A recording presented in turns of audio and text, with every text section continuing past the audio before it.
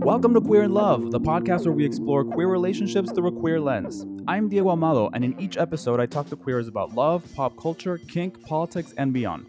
In part 2 of my conversation with Molly, we talk about queerness and spirituality, the heteronormativity in queer nuclear families, and being proudly femme.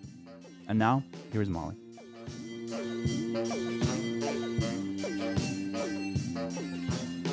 So I did want to ask, do you have any kind of queer spiritual practice? Are you agnostic? What is your take on spirituality, if any? Yeah, that's a great question. So my queerness is interrelated with spirituality. Like, queerness for me is a spiritual experience. For me, I have had different experiences with different kind of modes of spiritual practices that I was exposed to when I was young. I was raised in a secular household, but it was really adjacent to like conservative megachurch Christianity through my mom's closest sister. And then just the kids in my apartment complex where I grew up, a lot of them went there and I would go with them.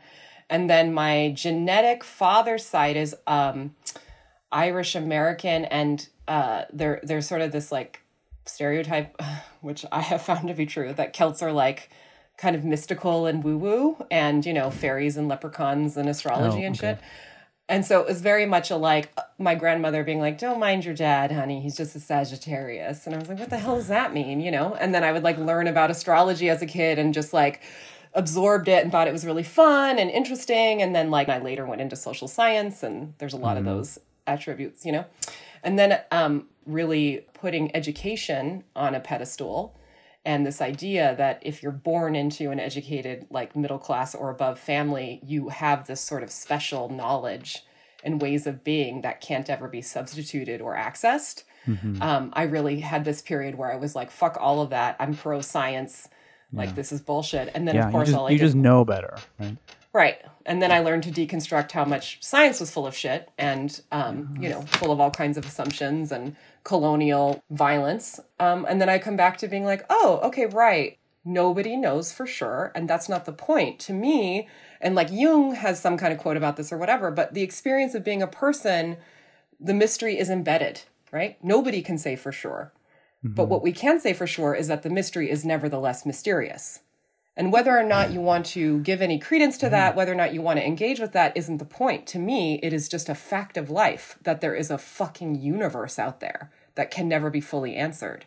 And just like my healing and just like my love and just like my self-love and my queer love, it's all love. It's boundless. It can't ever fully be defined. And therefore, it can't ever be surgically moved around in some way that's going to make it finite. And coming from that place, I am a much like happier, softer person. And I want to just keep nurturing that. And so as much as I want partners who like get that this world was not designed for anybody, even the ones it was designed for, and I don't want them to necessarily feel happy about that, I'm not interested in people who aren't finding their own sense of joie de vivre and joy of life.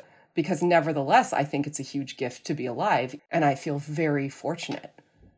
And part of that is survivor guilt because of exceptionalism, and then the myths of meritocracy and being a poster child for comeuppance and all that crap, and feeling like, why me? Why did I get the golden ticket? But even beyond the trappings of guilt and the immediate world that I live in, like I'm so glad I get to see these birds every day. Yeah. I looked at these like 2 woodpeckers like yesterday afternoon for like a long time and lost track of time. That's very gay. And that's, I like that. Yeah, I'm fucking gay. Hey! But I like the idea that queer relationship, there's something about queerness that is spiritual, as you're saying. I mean, for my wedding, it was more about a community. It was a Quaker inspired, you know what I mean? So it was much more communal. Being queer and being together, it was a very queer wedding. There's a lot of queer people. Yes. I like this idea of being together as queer people, that being a spiritual practice, not needing the kind of bells and whistles of worship, right? To have a sense of spirituality. Mm-hmm. Well, and especially because I think so much of what in a Western framework, spirituality is this idea, divinity is something that's like perfect. Divinity is kind of a liberation in a Christian practice, like you're going to finally be free, you're going to be permanently happy, blah, blah, blah. And I think for queerness, not only does it disrupt that in really powerful ways, it's also like, oh, wait a minute, this was the freedom I needed. And that's very spiritual and it's uplifting. Do you remember the first time you were queerly in love? Well, it's hard to say what that really means, just like one of your previous guests said, right? And so you're going to say, well, the way that it resonates with you most. And I'd say in the most typical way that I would think of that and that most people would think of that would probably be this last relationship, which I feel embarrassed about, right? Because we were together for 3 months. We didn't even get to like see each other all the time. Like it seemed very paltry when you try to enumerate it. I mean, if you told me we were together for 3 days, I'd be like, well, for 3 months, I think is a fair amount of time to know someone. Well, I've kind of only dated people for 3 months. That's been it. And I don't think it's like a good idea to date for 3 months. It's not like it's been an agenda. But for me, it took a long time to even be in my body, to have the kind of sex and touch that was fulfilling and desirable and vulnerable and yet somehow safe enough to want more. And now that I've had a taste of that, I'm just like becoming all of these stereotypes that I had hated and criticized and tried to protect myself from my entire youth. Such as being the dumb, desperate, single, 35 plus spinster woman who just is like so hungry for a relationship. And I always pitied that. I thought that was backward and sad and all of that sort of thing. And I've had so many of those desires, especially that I know were exacerbated by the pandemic, in particular because I was having the most like affirming touch I had ever experienced up until mid-February. I had 2 weeks to cry on my friend's shoulders and get one rebound. I guess like saves my ego a little. But then the whole world shut down in an unprecedented way. And as much as it makes so much sense on so many levels that everyone was like, okay, just stay home with the people you're closest with, I was happily contented living alone, but I was at a very vulnerable, lonely time. And so to watch everyone close their doors and just be with their next of kin, that expression, that idea is so heteronormative. Your next of kin is the most important and it's biological or contracted through marriage. This is who counts. And everybody else is some kind of nebulous friend who doesn't count. And for me, queerness is like, fuck all of that. Right. We all count. All of these kinds of dynamics and constellations are important, even though emotional labor and energy is not infinite.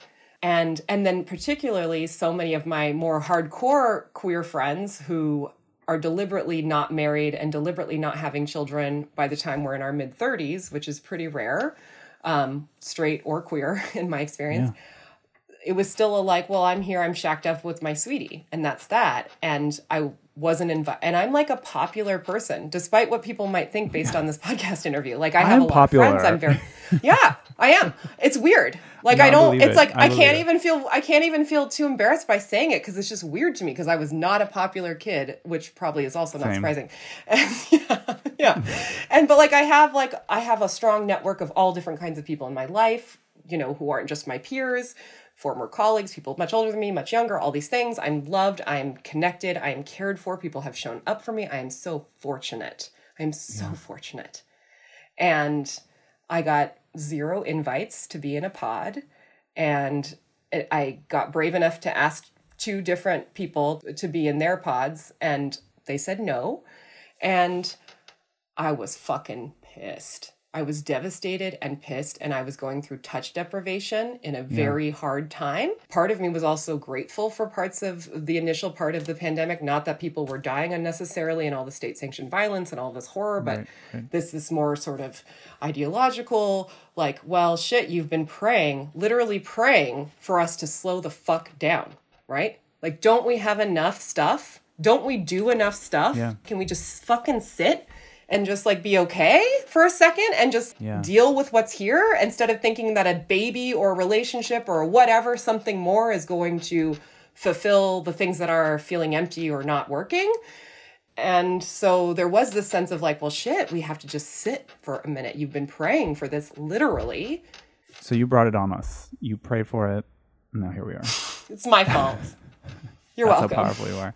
Yeah, but exactly. But let's get into popular, it because... so and humble too. But let's get into it though, because I think you've said a couple of times something that I do like to talk about. And obviously, as you were saying, during the pornucopia, it was exacerbated, right? So what's going on with queer children? Because I think what you're saying is there's this way in which queer people can reproduce a lot of these heteronormative relationships and behaviors. And I think sometimes when queers have children, exactly what you're saying, right? That becomes a nuclear family, which is a form of affective, intimate organization that comes from transactions between men and women, like heterosexual life, right? So, but I feel like you have some feelings about that. Well, I mean, I think because I'm like very pro like women and children and like across the board. And a big reason why is because even among the best intended queers who are married with young children in my life and more broadly, they are still, again, living in the heteronormative world. And materially, we do not support women and children, right? We don't financially and institutionally support them. We abandon them. And so what that does is it overburdens women, right? Even the queers who know it's bullshit are still subject to the fact that nobody's going to watch their kids without it costing an arm and a leg. It's not at all built into our world that there is some substantive alternative to things like daycare or the lack of daycare. And the days go by so fast and all the chores still need to get done that are beyond child rearing. And never mind, you have to just catch up as a person and you have this other relationship. And so with maybe like commune situations or cooperatively living. Otherwise, I think the queerest thing we have that's institutionalized is the multi-generational family, which we look down upon for being poor and associated with brown and black folks and immigrants and this kind of non-sterling Western civilized way of being. And children are incredibly expensive. And so that requires more money and to have your own home. And property, yeah. Exactly. And so like, I think for Gen X and older queers, what I've heard from them in my life, they're like, I wasn't around a bunch of queer breeders in my 30s. It was like a millennials started this trend, And part of that is because we got more social access to mainstream institutions, which is good and very fraught. I don't care about marriage equality like I care about getting rid of marriage as a way that you are materially selected and prioritized by the state. I don't think that's fair. I don't think that's a good idea. The idea that this love counts and that consensual love doesn't count, to me, is disgusting when it's coming from a source that is headed by sexual predators. I was going to say, right, it's the incentives from the government. They're not necessarily for women and children. It's more that's an incentive for particular forms of reproduction, et cetera. It really benefits the patriarchy to have women do a bunch of free work. There's just no way around it. And so that's also what's going on with the queer nuclear families in my life. And when I've had to, this will be my third move because I lost my job and then I couldn't get my taxes back and then I couldn't get unemployment because of things that were beyond my control. So I was like, in really dire straits for a minute. And so I stayed with some dear friends who are a young queer family. And then I moved into where I'm at now, who are a young queer family. And if it weren't for them, I'd be really shit out of luck. So it's not about vilifying them or saying that they don't have time for me, because that's just simply not true. Right. But on this structural level, they're not able to be even the queers that they want to be because it's just materially pretty impossible. And I think I have more queer friends and young nuclear family situations because of my feminine gender experiences, and I'm friends with a lot of women. And at 35 I can attest to how much your body's like, oh my god, make a baby, oh my god, have a baby. It's like really hardcore, you know? And I'm like, yeah, that's not going to happen, but thanks for letting me know. If you were to find a partner, would you consider it? I would adopt a family member of my extended family who needed a home, and I would care for them. I would not biologically reproduce. I think climate chaos is very scary, and I do not feel comfortable bringing a baby into the world knowing that I'm going to set them up for a lifestyle that is literally going to be uninhabitable and unsustainable by the time they're adults. Yeah. But if we didn't have looming eco-catastrophe, I would totally do it. Oh, really? Mm-hmm. Oh, yeah. I definitely want to be a mom. I definitely want to be pregnant. But I'm not going to do it. Yeah. But I might be a mom in other ways. Yeah. And I'm very nurturing in general. And I mother myself. Because I think I don't know any parent who isn't projecting their own fantasies of childhood and parenthood onto their kid. Doesn't mean you can't desire them or that they're bad. Just try not to play into the fantasy so, like, without question, you know? Yeah. And also coming from a single mom, like, you know, and helping raise little siblings and stuff, like, it is hard fucking work. It is not glamorous. Yeah. Like, and you look like a bad person no matter what you do when you're a parent, especially, I think, a mom parent. And that's really hard. So you have a queer community around you, you said, and you know a lot of queers. What are some queer role models that you had growing up and maybe some now? Yes, I love that. So growing up, it was something that I was really scared to even think about in myself. So I definitely didn't have any queer role models in my physical immediate life, but I definitely looked up to RuPaul as a child. I thought she was so gorgeous.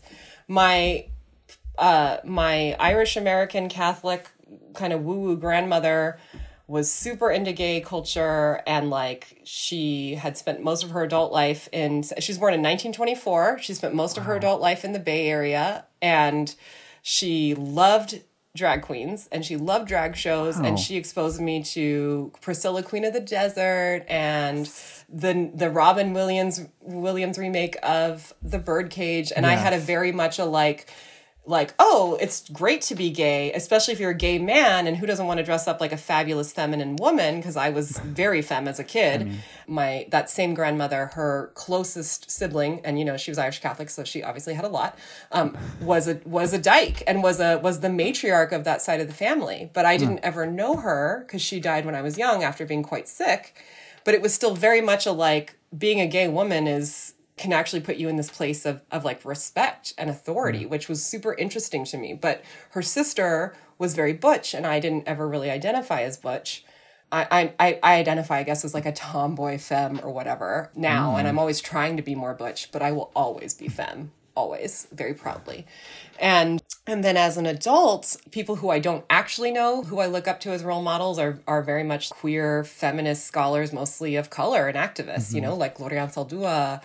I was very much a millennial who went to college and like discovered who Audre Lorde was in early aughts after she was long publishing. And then when I was 19, I met that dykey great aunt's longtime partner for real. And her name was Phyllis. Phil Manley was her actual name. No way.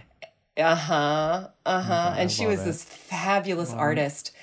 And she was just this wonderful person. And everybody knew she was special. Like, you just felt special when you were in her vicinity. And she had this way of showing up and doing all this hard work and being tough and rugged so gently, you know, and had this like $1 million smile that puts you at ease. And she was insightful and this incredible conversationalist, and she was perceptive and intuitive and wise. And she thought that I was really special, which was just, you know, the way that I was seen. And she was the first family member who was of my like family of origin, like a biogenetic family, even though we weren't technically genetically related, where I felt like I could be completely myself without a filter, and she got it. And a lot of my healing with sexual trauma and romance and all of that came from really kind of working through a lot of non-sexual romantic attachments I had to women, and I couldn't like name them as being queer experiences or lesbian experiences or whatever, and I had never seen anything like them represented back to me in popular culture, except for a few French movies I like secretly checked out from the Blockbuster video as a teenager. Always the French movies. Always the French. They're just like, ooh, we are all in love all the time, all these different ways.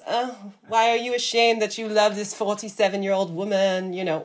And like with Phil, it was like I belong. Because, I mean, from astrology to peer-reviewed scientific articles, we are trying to figure out how we belong all the fucking time. And Phil she's one of my all-time favorite people. She did pass in 2019. She was 91. Oh, and wow. I'm glad she's dancing on the other side. That's beautiful that you had her as a mentor. Oh, I'm so lucky.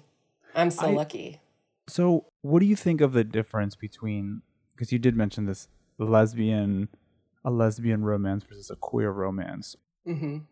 I don't have any exact definitions, and but the implication there was that I like a lot of how I survived my trauma and made sense of my queerness without recognizing or coming home to my queerness was I was very ashamed of all of these intense crushes I had on older women who I didn't want to have sex with.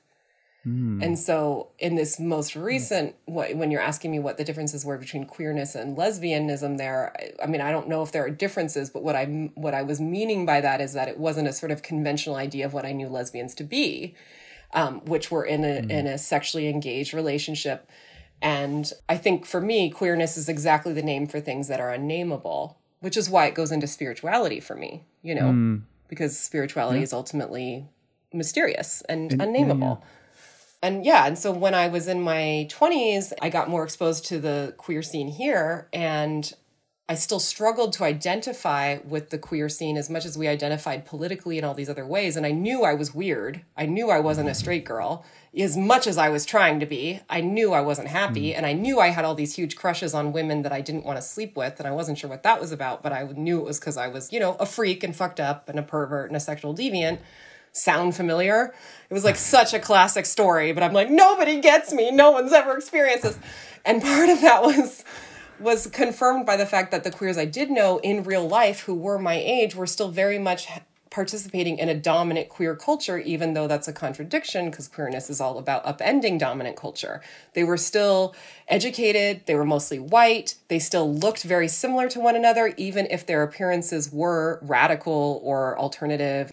They still had very similar affects, vocal fry. They had similar backgrounds, you know, and they still were peers who were attached and attracted to each other. And I wanted that so badly. I still wanted to be normal, even among the freaks. There was a normalcy that I wanted to participate in.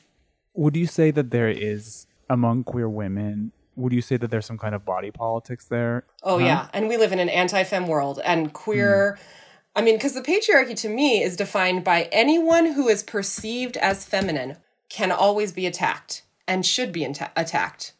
And that is encouraged. And so I was kind of fat and I have huge tits and I was even more femmy then and like trying to pass as straight then. And so I was very much seen as like a sad little straight girl who was hanging out with these queers trying to belong or whatever. And I was not seen as sexually attractive to any of those folks who were the cool queers. And a lot of it was because of my femininity, I think. And I also deviate from femininity, right? Which also, if you present as feminine, you can be regulated and disciplined, often in a violent way. And then if you deviate from the assumption of femininity when you're perceived as feminine, you can also be violently disciplined. It's okay if it's parodied, right? Like maybe in a drag context or something, which drag is more than parody. That's not what I'm trying to say. But in my experience, there was this perception that like drag is fabulous among the cool queers, but like an actual loudmouth cunt who's not dressed in fabulous sparkles, looking super femmy or whatever, is a pain in the ass. But, you know, being yourself is the coolest version. Yeah. Well, thank you. I do want to end with we do a rapid fire set of questions. So what's your favorite queer movie? Recent, probably Carol. That's the first one that's popping into my head. I will always love The Birdcage and Priscilla, of course. I loved Moonlight, was one of the most powerful queer movies I've ever seen. I haven't seen it. Oh my God. Can you believe it? Traitor? No, I'm just kidding. Why. You got to watch that. And then I like some crappy low budget queer movies. I like Desert Hearts. I like ones where, like, especially if queer feminized people aren't getting murdered or dying or separated through their straight husbands or partners or something. If you were very unfortunately to be in a fire, if there was a fire in your house, what is the one thing you would save? The painting from Phil that I'm looking at that she painted. Are you good at trivia? Depends. If it's gay or gay adjacent, I'm really good. Finally, if you were to win the lottery, what would be the first thing you get? Okay, my first thought was very noble, which is like support like family of origin women, get the fuck out of like terrible marriage and housing situations. But the first thing I would actually do is go and buy the fanciest fucking joint I could find at the fanciest weed shop nearby. That's probably the first thing I would do. Do you like a fat and then a joint really delicious meal? meal? Or like a streamlined joint? It could be a fatty as long as it was like excellent quality. I like that. And then, of course, a really wonderful meal to go with it. You know. Okay, all right. All right. Well, thank you so much for telling us your story and sharing so much with us. I really appreciate it. I feel some casual magic, to be honest. Yes, me too. Yay! This is so fun. Thank you so much. This is so inspiring. Well, I hope you enjoyed my conversation with Molly. If you like the show, don't forget to subscribe on your favorite podcatcher. And if you've got a moment, please rate and review us. Our show is produced by Diego Amato and myself, producer Steven. Music by Noah Cruikshank. Get in touch with us. Email us at diego@queerinlove.com.